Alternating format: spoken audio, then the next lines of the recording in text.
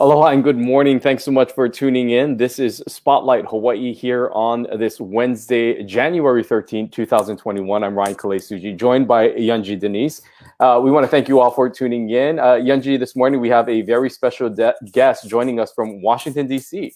That's right. Hard to believe that January 6th was a week ago. A week ago today, we saw what many describe as an insurrection, an attempted insurrection in Washington, D.C.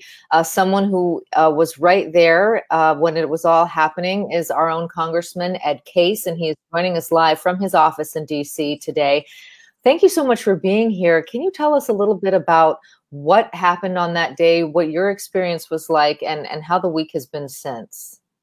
Well, of course, it was a difficult day to start with in Washington because it was a day that Congress is charged under the Constitution with certifying the results of the 2020 presidential election, and usually that is relatively straightforward. Usually, presidential candidates accept the results of elections, accept the results of the Electoral College, and Congress simply has to make sure that everybody's okay with everything. And as we know, President Trump has repeatedly called into question the results of this election over months.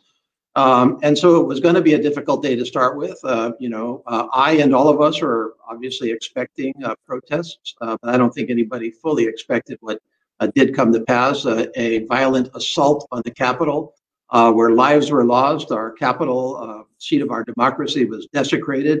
We were embarrassed in the eyes of the world. For me personally, I was not on the floor of the House. Most members of Congress on the House side were not on the floor. We were in our offices or somewhere other than in the actual Capitol, where they were telling us, don't come down for this debate because of COVID-19. So we're not supposed to be, congregating. And so I was doing what was asked of me. I was in my office doing exactly what you see me doing here, watching the debate live on the TV behind me. The debate was going along. It was a difficult debate, but pretty soon as I watched it, I could tell something was very, very wrong just from what was happening on the floor.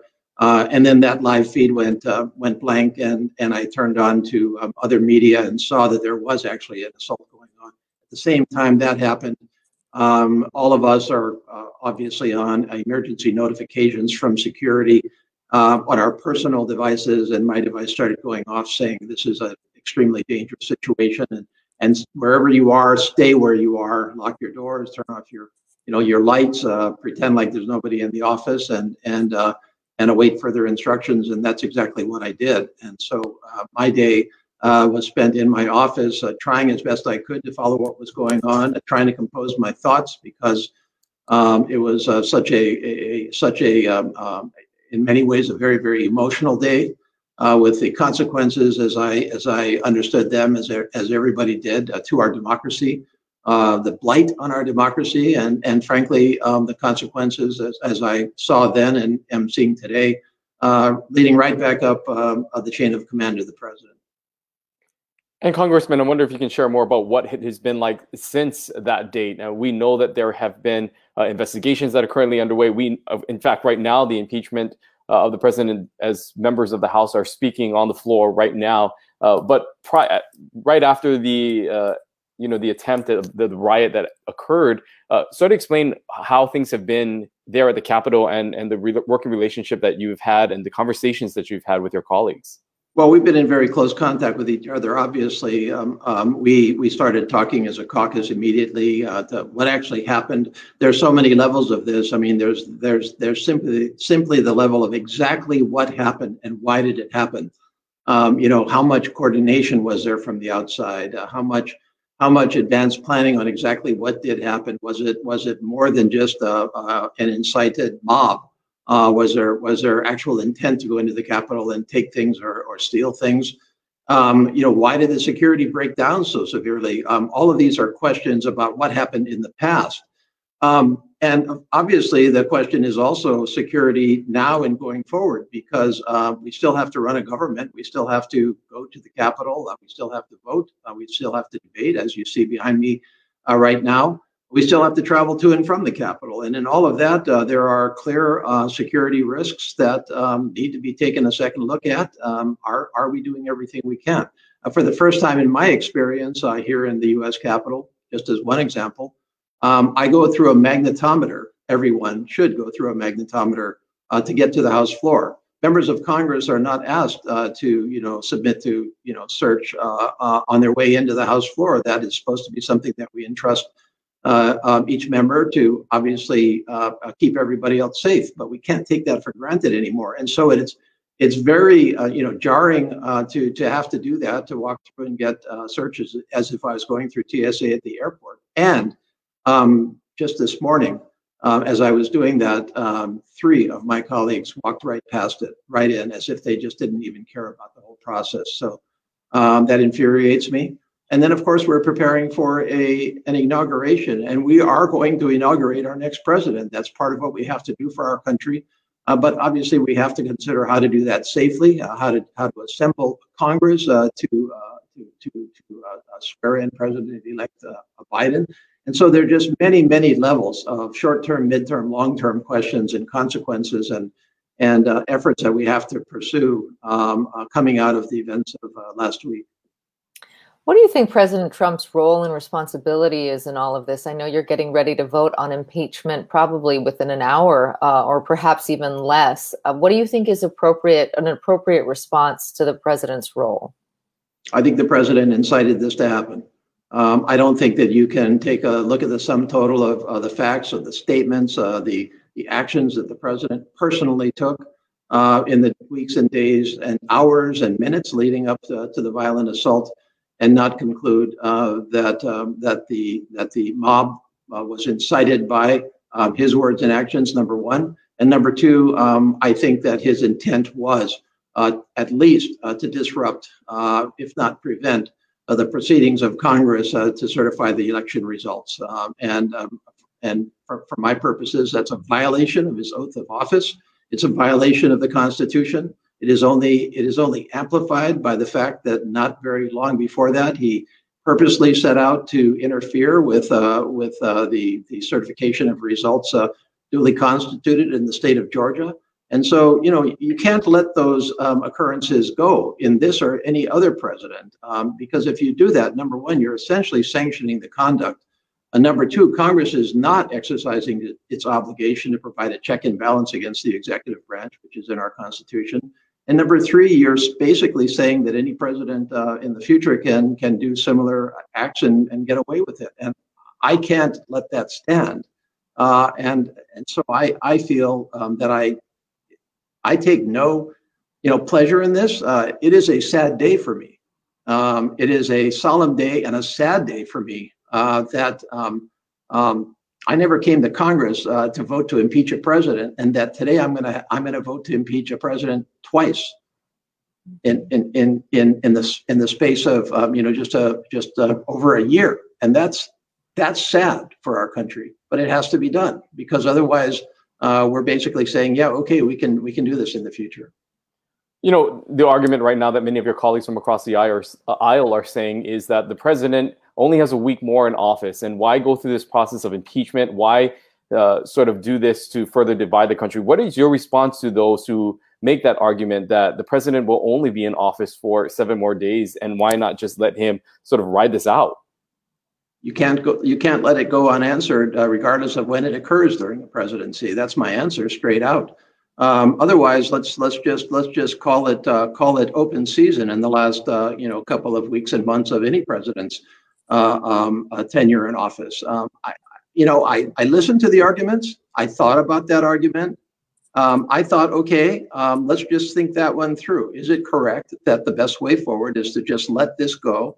Let this president ride out of office and let's be done with it, and let's heal the division. And yes, of course, I think those are more than just specious arguments. They're arguments worth considering. I did, and I rejected them because I believe that a president who undertakes this kind of conduct needs to be held accountable, regardless of when that conduct occurred. You mentioned the inauguration, and I'm curious to know, are you going to attend the inauguration in person? And given everything that's happened, do you feel safe doing so? There are some who are calling for an entirely virtual, inauguration just to sort of tamp down tensions. What's your view on that? Well, I think one of the worst things we could do is to allow these events to influence the traditions and foundations of our country. We have gathered together for centuries to inaugurate a new president. And unless there was just a incredibly severe and tangible and clear and present danger, as the saying goes, from doing that, which was demonstrated by really massive, acts of terror or attack. I think we have to honor that, and I'm going to honor that. I believe it is important for me as a member of Congress to personally attend this inauguration or the inauguration of any other president under comparable circumstances to demonstrate to the country and to the folks that I serve that our country is going to go on, just as we did last week.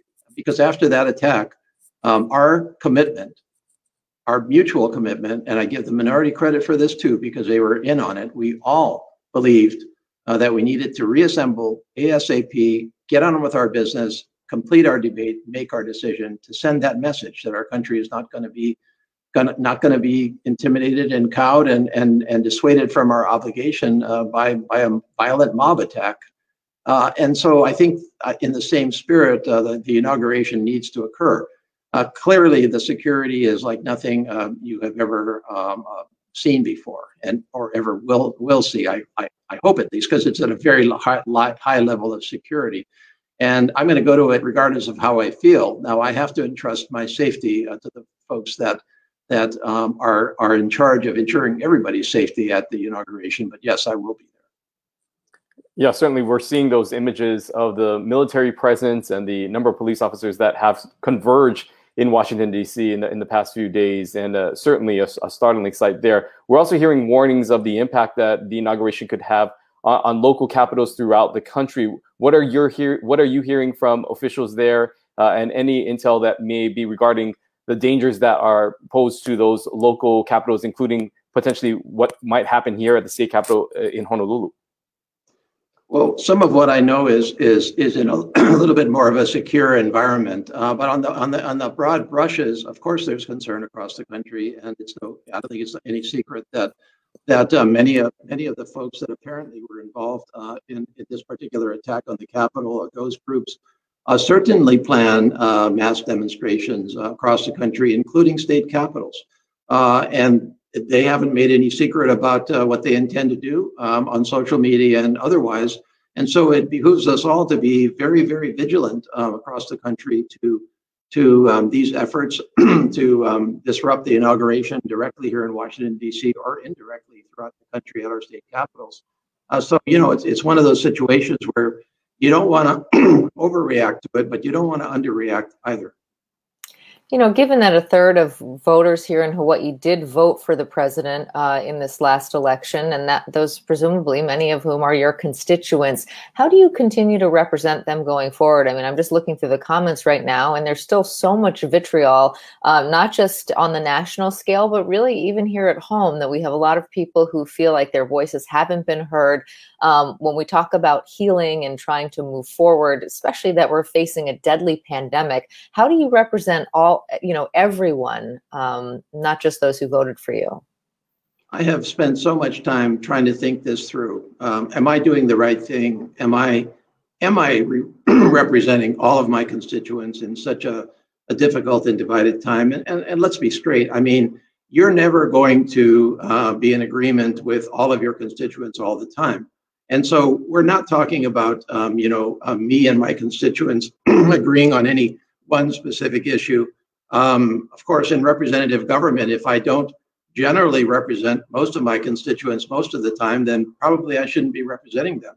But in any case of representation, you are responsible for representing constituents with whom you have major disagreements with. I didn't vote for President Trump. I am going to vote to impeach him. And yet, does that mean that I turn away from them, who are my constituents? As you pointed out, one third plus of my constituents view this much differently than the way I view it. And so I've asked myself that question and looked into my heart.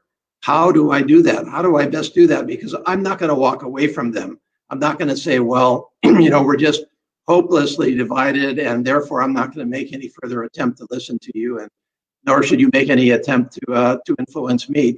That's not the way it should work. And so I'm going to continue to do what I've done throughout my career, especially where people have disagreed with me. I'm going to try to explain, what I'm thinking, what I'm doing, why I'm doing it, and asking for guidance and listening to that guidance and sifting through that guidance to ask, where are our common grounds? Where do I have to challenge what I believe, what I assume, what I intend to do? Where should I alter my own course? I've done that for a lot of decades now, and I don't think it's ever been more important for me or for my colleagues in elected office to try to overcome division wherever we can and to truly listen, because as you pointed out, really the root cause of so much of what we're seeing throughout our country are folks that don't feel listened to, don't feel appreciated, don't feel that their government has been responsive to their needs. And so I think this is a huge challenge. I'm going to do everything I can to try the best I can to represent the folks that didn't vote for me or don't agree with me, and to try to make those decisions with at least their views in mind. I want to switch gears here and talk about, of course, another subject that we've had many times on this conversation, and that is regarding COVID-19. I wanted to get your thoughts about the vaccine rollout. We know that there have been delays and some frustrations on a national level from states and government officials who said that the Trump administration wasn't doing enough to get those vaccines out. Wanted to get your thoughts on the overall vaccine process, and if you have any thoughts about what's happening here locally, specifically with the rollout with the vaccines.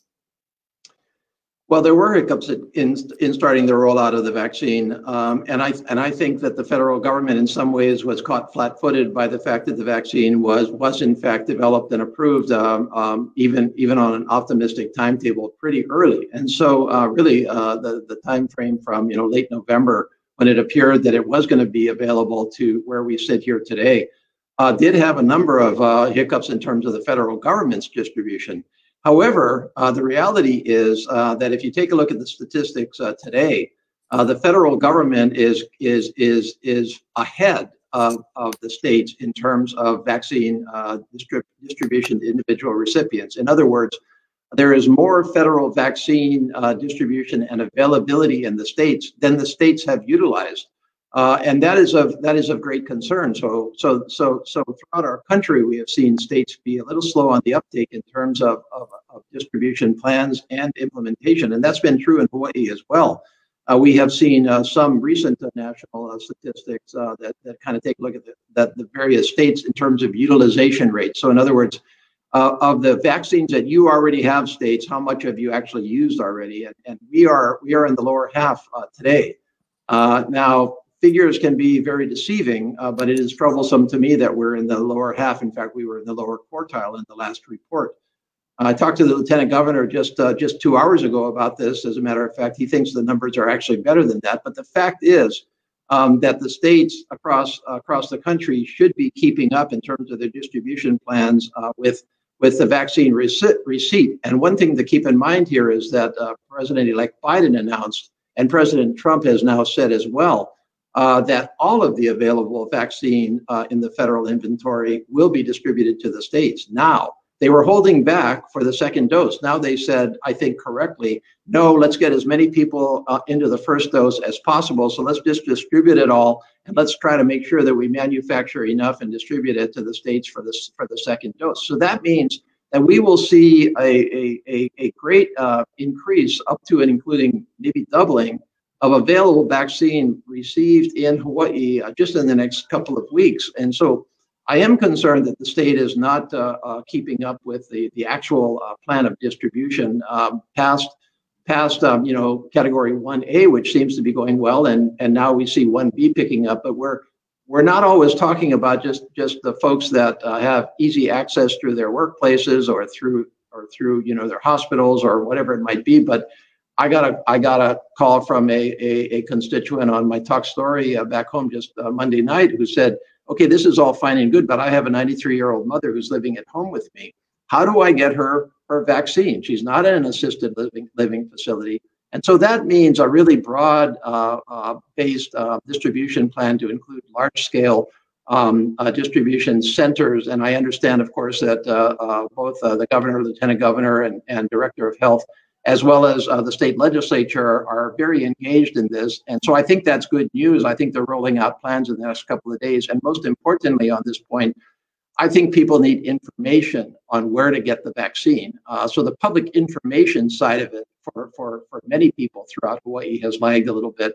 I understand that the state is about to roll out a website which tries to centralize all of that information. And I think that's, one of the best things I heard about distribution. The federal government does have a role in this because we did, through our most recent emergency assistance package in late December, appropriate $9 billion, I think it was, to the states for this exact purpose, including 10 million plus to Hawaii. So one of my key concerns here is, did you get that money in Hawaii, and are you using it to get this vaccine distributed? Because a lot more vaccine is coming in, and as we all know, really so many of the answers to our COVID-19 question rely upon safe, efficient, and broad distribution of the vaccine as soon as possible. Well, on the subject of money, tell us about the Second CARES Act. We've heard a lot about sort of the division in terms of not giving the states perhaps the money that they want. What are you anticipating? Well, first, the Second CARES Act, do you think that money goes far enough? Where do you think that, where can we expect that to actually show results, if you will? And what do you anticipate from the new administration when it comes to relief on the federal side? No, I don't think it goes far enough. I was an advocate dating back to last May. In March, of course, we passed the first CARES Act, which was $2 trillion plus of emergency assistance, which was actually absolutely critical to our country and to our state in getting us through in some way, shape, or form, insufficiently, but nonetheless, it was the only safety net available through those really difficult first months and through the summer and into the fall, and we did relatively well in Hawaii with that. We saw about to total about $10.8 billion or so that has been received in Hawaii from that first CARES Act, and still coming in. But that was not ever going to be enough, especially if one anticipated that COVID wouldn't go away right away, which I never anticipated was going to go away right away. Some people thought it was like a 2 or 3 month flash in the pan. There was no evidence that it was going to go away in that time frame. And so it was obvious to me that we needed more. We passed in the U.S. House last May that what we referred to as the HEROES Act, which was a comparable amount to the CARES Act, and that encountered tragically, I think, great resistance in the current administration as well as in parts of Congress, and that forced a negotiation to what I think was an insufficient amount, nonetheless a very important amount of $900 billion in December, of which I think that Hawaii can stand if we work just as hard again to gain billions in additional assistance to Hawaii. The buckets would be small business again through the payroll protection program. Certainly, we will see additional direct stimulus checks to folks that they're already receiving, federal supplementation of unemployment insurance, help to our schools. I already spoke to healthcare. There are a number of other buckets that are critical from that $900 billion perspective across the board, whether it be health, business, or the operations of government. And you're correct that one of the major omissions in that bill was no further direct assistance to state and local governments. I thought that was tragic, but we're going to have to come back and redo that. And so as the new administration comes into place, I don't think they suffer from the same objections to further substantial emergency assistance. We see that the Senate is also changing hands in terms of the majority. And so I think there's a good shot that we will have a third major emergency assistance package. And I think there's a very good shot that Hawaii will continue to benefit from them.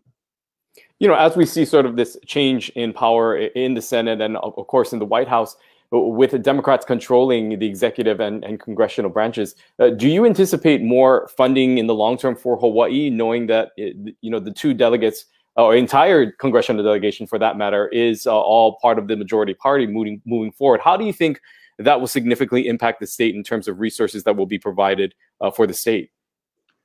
It's going to be a huge impact, and you know, this is something that I don't think folks have quite focused on yet because it's still a little bit undeveloped.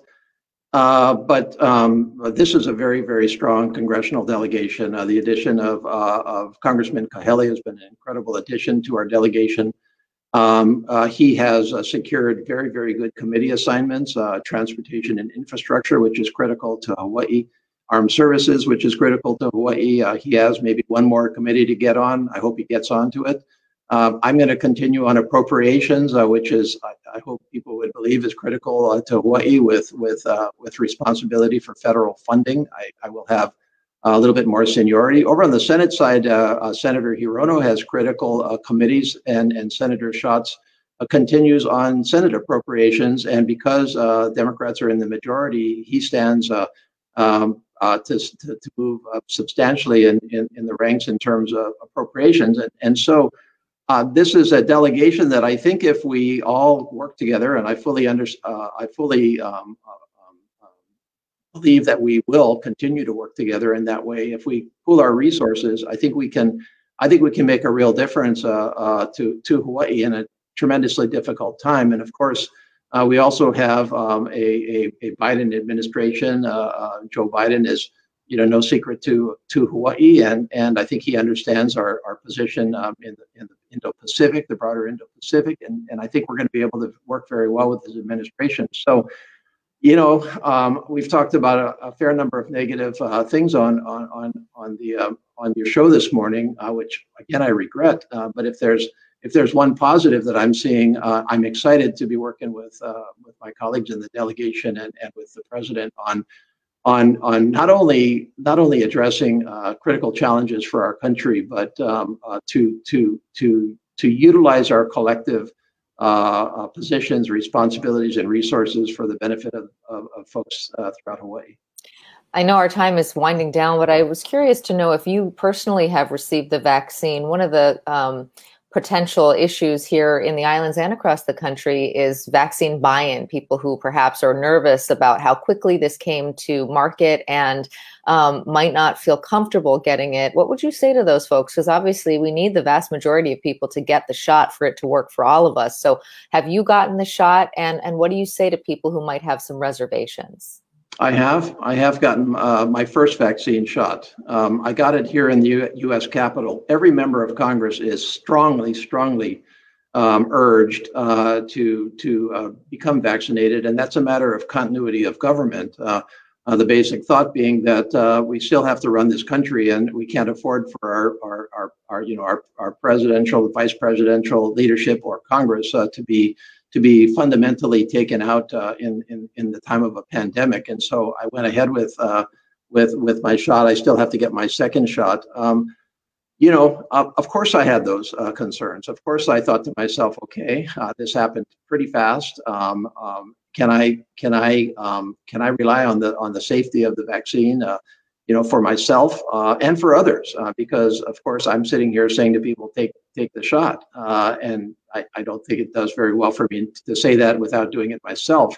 And so I actually did go and carefully watch and study the proceedings of the Food and Drug Administration to ask myself the hard question: Did I believe that this was being rushed? Did I believe that this was in any way, shape, or form a politicized decision where we would look at it later on and say to ourselves, well, you were just trying to get a vaccine out there, before the presidential election, and so you cut corners? That was my concern. And I just didn't find any of that. And the other ingredient here that I think is important is that many of the states who were concerned for their own citizens and who may have been concerned at the federal government's responsibilities or discharge of its responsibilities set up their own independent panels. So states like California, for example, which has, of course, the resources, being one of the largest countries in the world, the state of California does have the resources to basically do a mini FDA full-on scientific review. And all of those states on an independent review came back and recommended the vaccine. So I felt that it was safe for me, and I think it's safe for others, and I think it's absolutely necessary.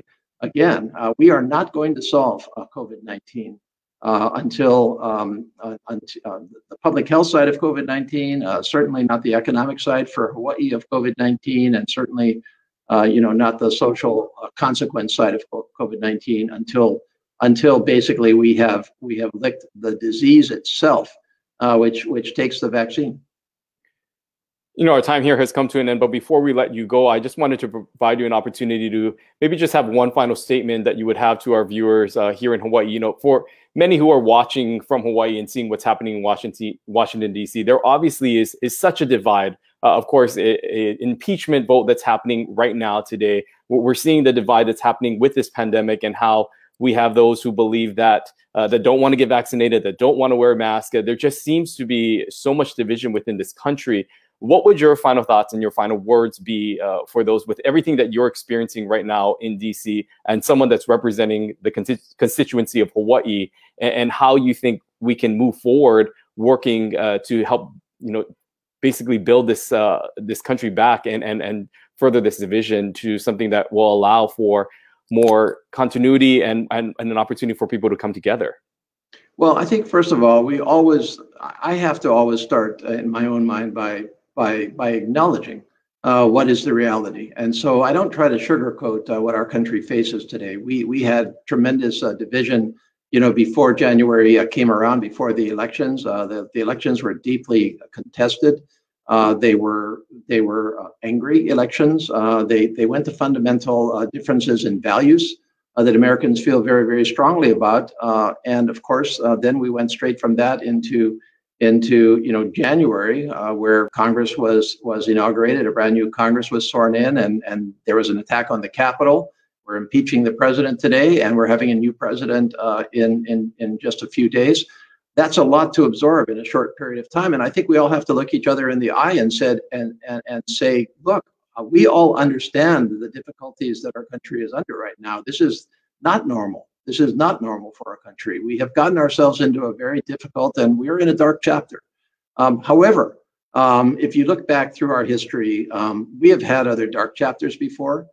We have found a way out of it, and we have done so by trying to stay true to our Constitution, to our foundational values, to the unity that we have. I look at the folks that rushed the Capitol on last Wednesday, and my thought is, I disagree so strongly with you, and you are committing criminal acts, but I have to try to understand it, because you're not a foreign terrorist. You are a fellow citizen of mine.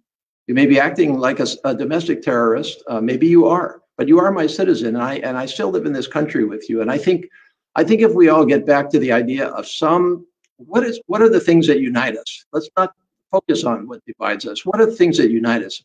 We are united by being Americans. We are united by a history. We are united by the fact that the rest of the world still does respect us, and much of the rest of the world still would like to be an American. And in Hawaii, we are so proud of our Hawaii. That unites us. So let's start with the things that are natural gels for us, and start to build back on that. Let's start to listen to each other again.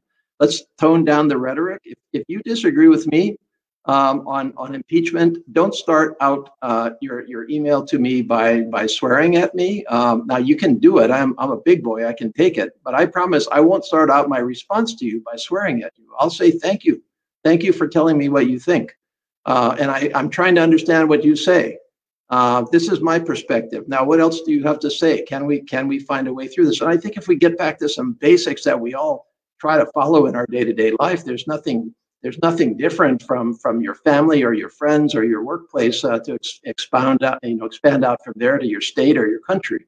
It's all the same approach. And I think we just kind of get back to the basics, as my friend Don Young from Alaska, the senior member of the U.S. House, said on opening day. He said, "Can't we just start to listen to each other again?" So that's a pretty good start. And so, although again, it's a dark time, it's dark events. Impeachment is a terrible remedy to have to pursue.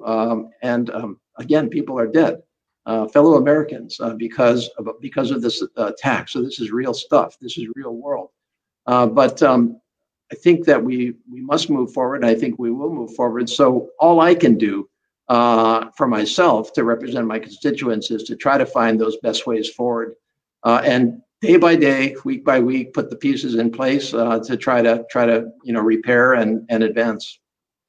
Okay, well, Congressman Ed Case joining us live from his office in Washington. Thank you so much for spending so much time with us this morning. Thank you so much. And I would say case.house.gov for anybody that wants to comment on anything that they heard this morning or has any questions at all. That's the way into my office. I want that conversation with you. I'm sure, judging by the comments, you will have plenty to read. Thank you so much. Thank you, Congressman. Aloha. Well, great to hear from him, and really interesting to hear his account of what it was like just a week ago. Hard to believe because so much has happened in the days since, and saying that he will be voting to impeach the president probably within the next hour, and that he does so with a heavy heart. Yeah, you really got to hear his explanation into why he's going forward with this vote to impeach, and he also justified those arguments from those on the other side who say, why sort of go through this process when the president will be gone in a week? And he's saying that we have to take a stand, and it shouldn't matter at what point in the presidency that there is some sort of decision made for the actions that were taken. And so he recognizes that there is obviously opposition to his vote and what will happen, and the constituency here in Hawaii that are against that. But he will be moving forward with that vote, which could happen at any moment here today. That's right. And in just a week, of course, we have the inauguration of President-elect Joe Biden. He says he will be attending that event in person, and that basically he is entrusting his safety to the officials that are there. You see the images already, National Guard troops sleeping on the floor of the halls of Congress right now to protect the members, and saying that, just to take a stand and to show that things can continue despite the violence of last week. And so he says it's an important symbol to continue with the traditions that have held our country for so long. Yeah, and on a local level, he spoke about some frustrations that he had with the vaccine rollout, saying that the federal government has now provided adequate and sufficient amount of vaccine for the state level, but there is sort of a lag there. And also noting that Hawaii is at the bottom of the list there in terms of the amount of vaccine rolled out to the general population. And so he expresses disappointment there. We do know that there will be a press conference that will be happening later today where Speaker Scott Saiki, as well as other members of the House leadership and Mayor Blangiardi and officials from the Department of Health will be speaking this afternoon to discuss those mass vaccination centers that the Lieutenant Governor actually spoke about on this show on Monday.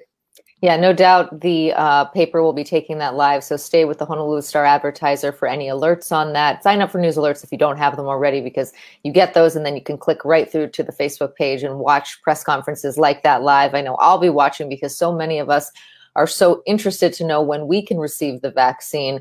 He also talked about the CARES Act funding, what is coming down the pike now, and also what could be coming in the days ahead with a new administration. I know a lot of you are frustrated. I saw some questions about unemployment, and on Friday, we have our recurring guest, Ryan. That's right. We're going to be speaking with the Director of Labor and Industrial Relations, and Puraria Sakuya, who will be joining us to take on your questions regarding unemployment. We know that there is much questions about this second wave of CARES Act funding, how that will impact those who continue to receive funding and benefits from the unemployment, as well as those pool questions that are out there. So we hope to tackle as many of those questions that you may have with the director. Again, that will be on Friday right here at 10:30.